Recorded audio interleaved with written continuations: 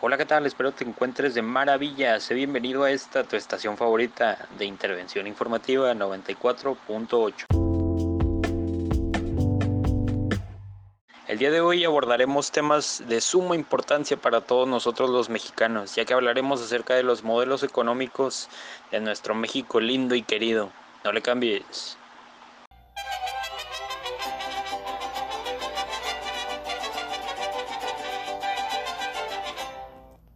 Comenzaremos dando una breve introducción y yéndonos hacia el año 1910, donde las ideas y personajes defendían por lo menos una de las propuestas del movimiento y de su constitución. Sin embargo, el estatismo revolucionario también tenía opositores, claro que sí. Cada uno de estos temas provocaba desacuerdos en la sociedad y podían convocar movilizaciones a favor y en contra. Pero déjame contarte, desde 1934, nuestro queridísimo Lázaro Cárdenas, uno de los mejores presidentes que hemos tenido, impartió el significado de las nociones izquierda y derecha, que ¿cómo lo hizo? Simple, con el cardenismo y el anticardenista, que se impuso como la traducción local de lo que es la oposición izquierda y derecha, que definió las identidades y representaciones políticas de la sociedad por lo menos hasta el siglo XX. Creó la reforma agraria y los ejidos en el sector agropecuario mexicano y, como ya sabemos, logró nacionalizar la industria petrolera. Pero cuéntame, ¿qué sabes tú acerca de los modelos? Muy bien dicho, hermano. No lo podía haber explicado mejor. Yo los modelos económicos sé un poco, hice mi tarea, así que empecemos con el modelo de sustitución de importaciones. Como ya muchos sabrán, el modelo de sustitución de importaciones consistía en sustituir los artículos manufacturados extranjeros que hasta en ese momento habían satisfecho el consumo local por otros artículos de la misma naturaleza, pero fabricados en la industria nacional. En 1940 que comenzó a aplicarse este modelo, ya que la Segunda Guerra Mundial provocó la demanda de bienes mexicanos y esto elevó la tasa de empleo. La misma circunstancia se combinó con la política del presidente Ávila Camacho, quien compensa a los exdueños de la industria petrolera mexicana y estimula la inversión extranjera en manufactura y comercio. Bueno, Ángel, ¿tú sabes algo de sustitución de importaciones? Excelente explicación. La verdad que yo sé poco, pero sé de muy buena fuente que en 1943 el IMSS fue creado por este mismo presidente, sí, tal como lo oye, por el presidente Manuel Ávila Camacho para garantizar el acceso integral de los trabajadores al desarrollo, brindando servicios de salud y seguridad social. Del que sí te traigo bastantita información es del desarrollo estabilizador, ¿no? Ese modelo de memoria me lo sé. En este periodo México básicamente se caracterizó por tres cosas: un alto crecimiento de la producción, bajas tasas de inflación y estabilidad en el tipo de cambio. Comenzó a finales de los 50 y concluyó a finales de los 60. Mi buen Fernando, pues vamos a darle con todo y empezamos con nuestro presidente Adolfo López Mateos, que con él se tuvo la etapa llamada, escuche bien, el milagro mexicano, pues fue la primera vez en la que México obtuvo un Producto Interno Bruto del 7%, increíble.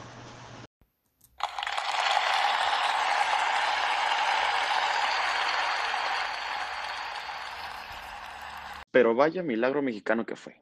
Aparte, en 1960 se inauguró el ISSSTE, ¿no? Que es el Instituto de Seguridad y Servicio Social de los Trabajadores del Estado, la cual es una organización gubernamental que administra el cuidado de la salud y la seguridad social, me parece. Aparte de esto, ofrece una asistencia en casos de invalidez, vejez, riesgos de trabajo y defunción. ¿Cómo olvidar el ISSSTE? Seguimos con Gustavo Díaz Ordaz, vaya personajazo.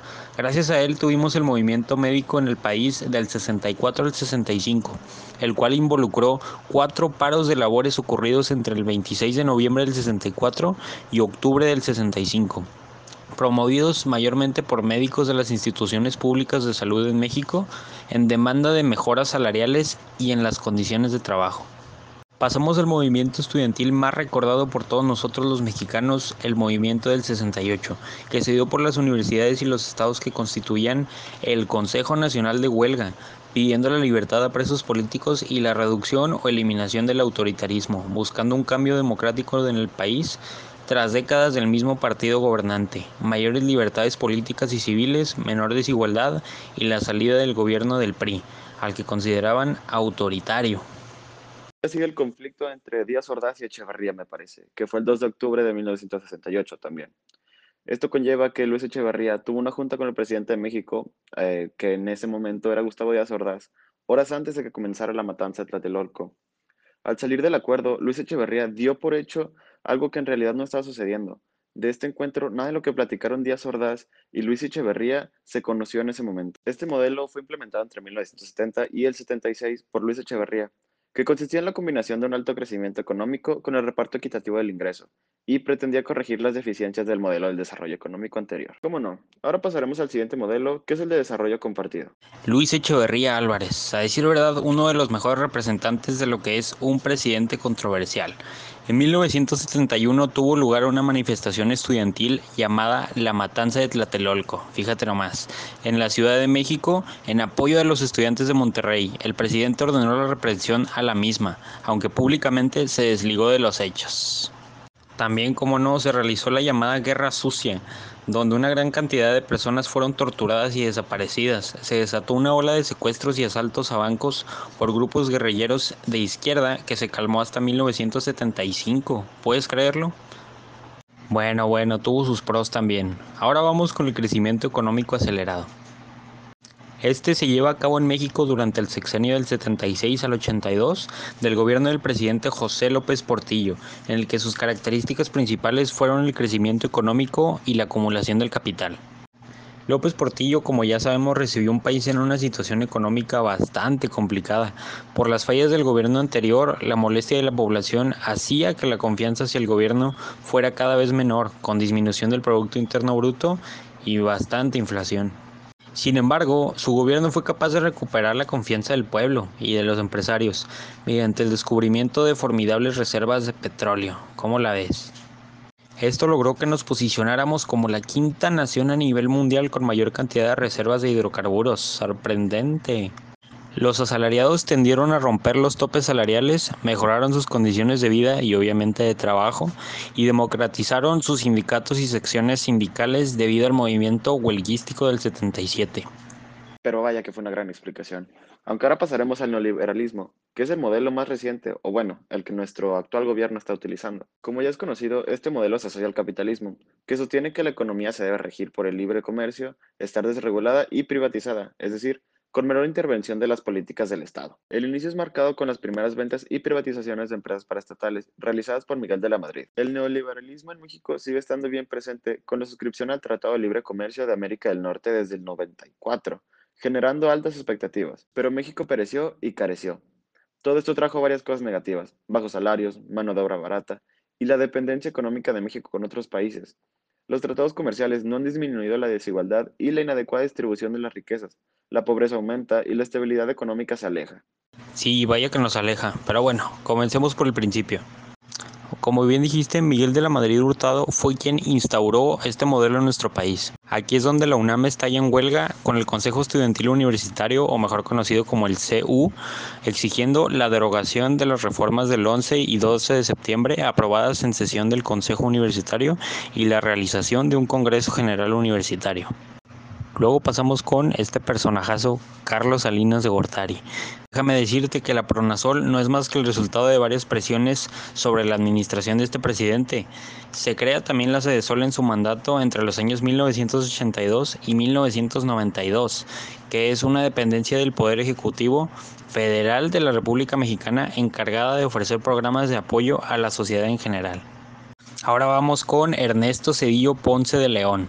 Esta presidencia estuvo fuertemente marcada por una de las mayores crisis financieras del siglo, con repercusiones hasta internacionales, tal como lo oyes, llamada efecto tequila. Zedillo y Ponce de León se culparon mutuamente de esta crisis, pero solamente el precio del dólar incrementó cerca de un 114%. ¿Qué opinas? Todavía no me lo puedo creer, un 114% es demasiado. Pero bueno, pasemos a Vicente Fox de Quesada. El movimiento social contra la construcción del aeropuerto en San Salvador Atenco entre 2001 y 2002 fue muy importante, ya que se examinaron los recursos utilizados en sus acciones, lo que incluye la utilización de la violencia y las consecuencias que tuvo para la imagen presidencial. A este le sigue Felipe Calderón Hinojosa, que entró a la presidencia por un fraude electoral y aumentó la deuda de 2 billones a 5.3 billones de dólares, algo inimaginable. Después sigue el grande, Enrique Peña Nieto, Peña Bebé. En este gobierno se dio la pérdida de 43 estudiantes debido a una intervención del ejército, causando un movimiento para pedir justicia. La deuda de México aumentó de 5 a 10 billones de dólares. Se caracterizó por aumentar los impuestos en todos los aspectos, mayormente de la gasolina, creando los gasolinazos. Y el más reciente, obviamente, es Andrés Manuel López Obrador, nuestro peje. Este gobierno se ha caracterizado por el pago de la deuda, llegando a gastar más en intereses que en la salud del país. No es posible. Ahora sí que con esto nos despedimos. Muchas gracias por sintonizarnos y saben que estamos aquí de lunes a viernes, 2 de la tarde a 5 de la tarde. Muchas gracias. Mucho más información acerca de nuestro México lindo y querido, solamente en 94.8, a cargo de Fernando García, alias El Chueco, y Ángel Navarrete, aquí su servilleta. Priscila de Luna y Diego Loya como escritores y Hailey Bustamante a cargo de la edición. Y no lo olvide, dirección Enrique Segoviano.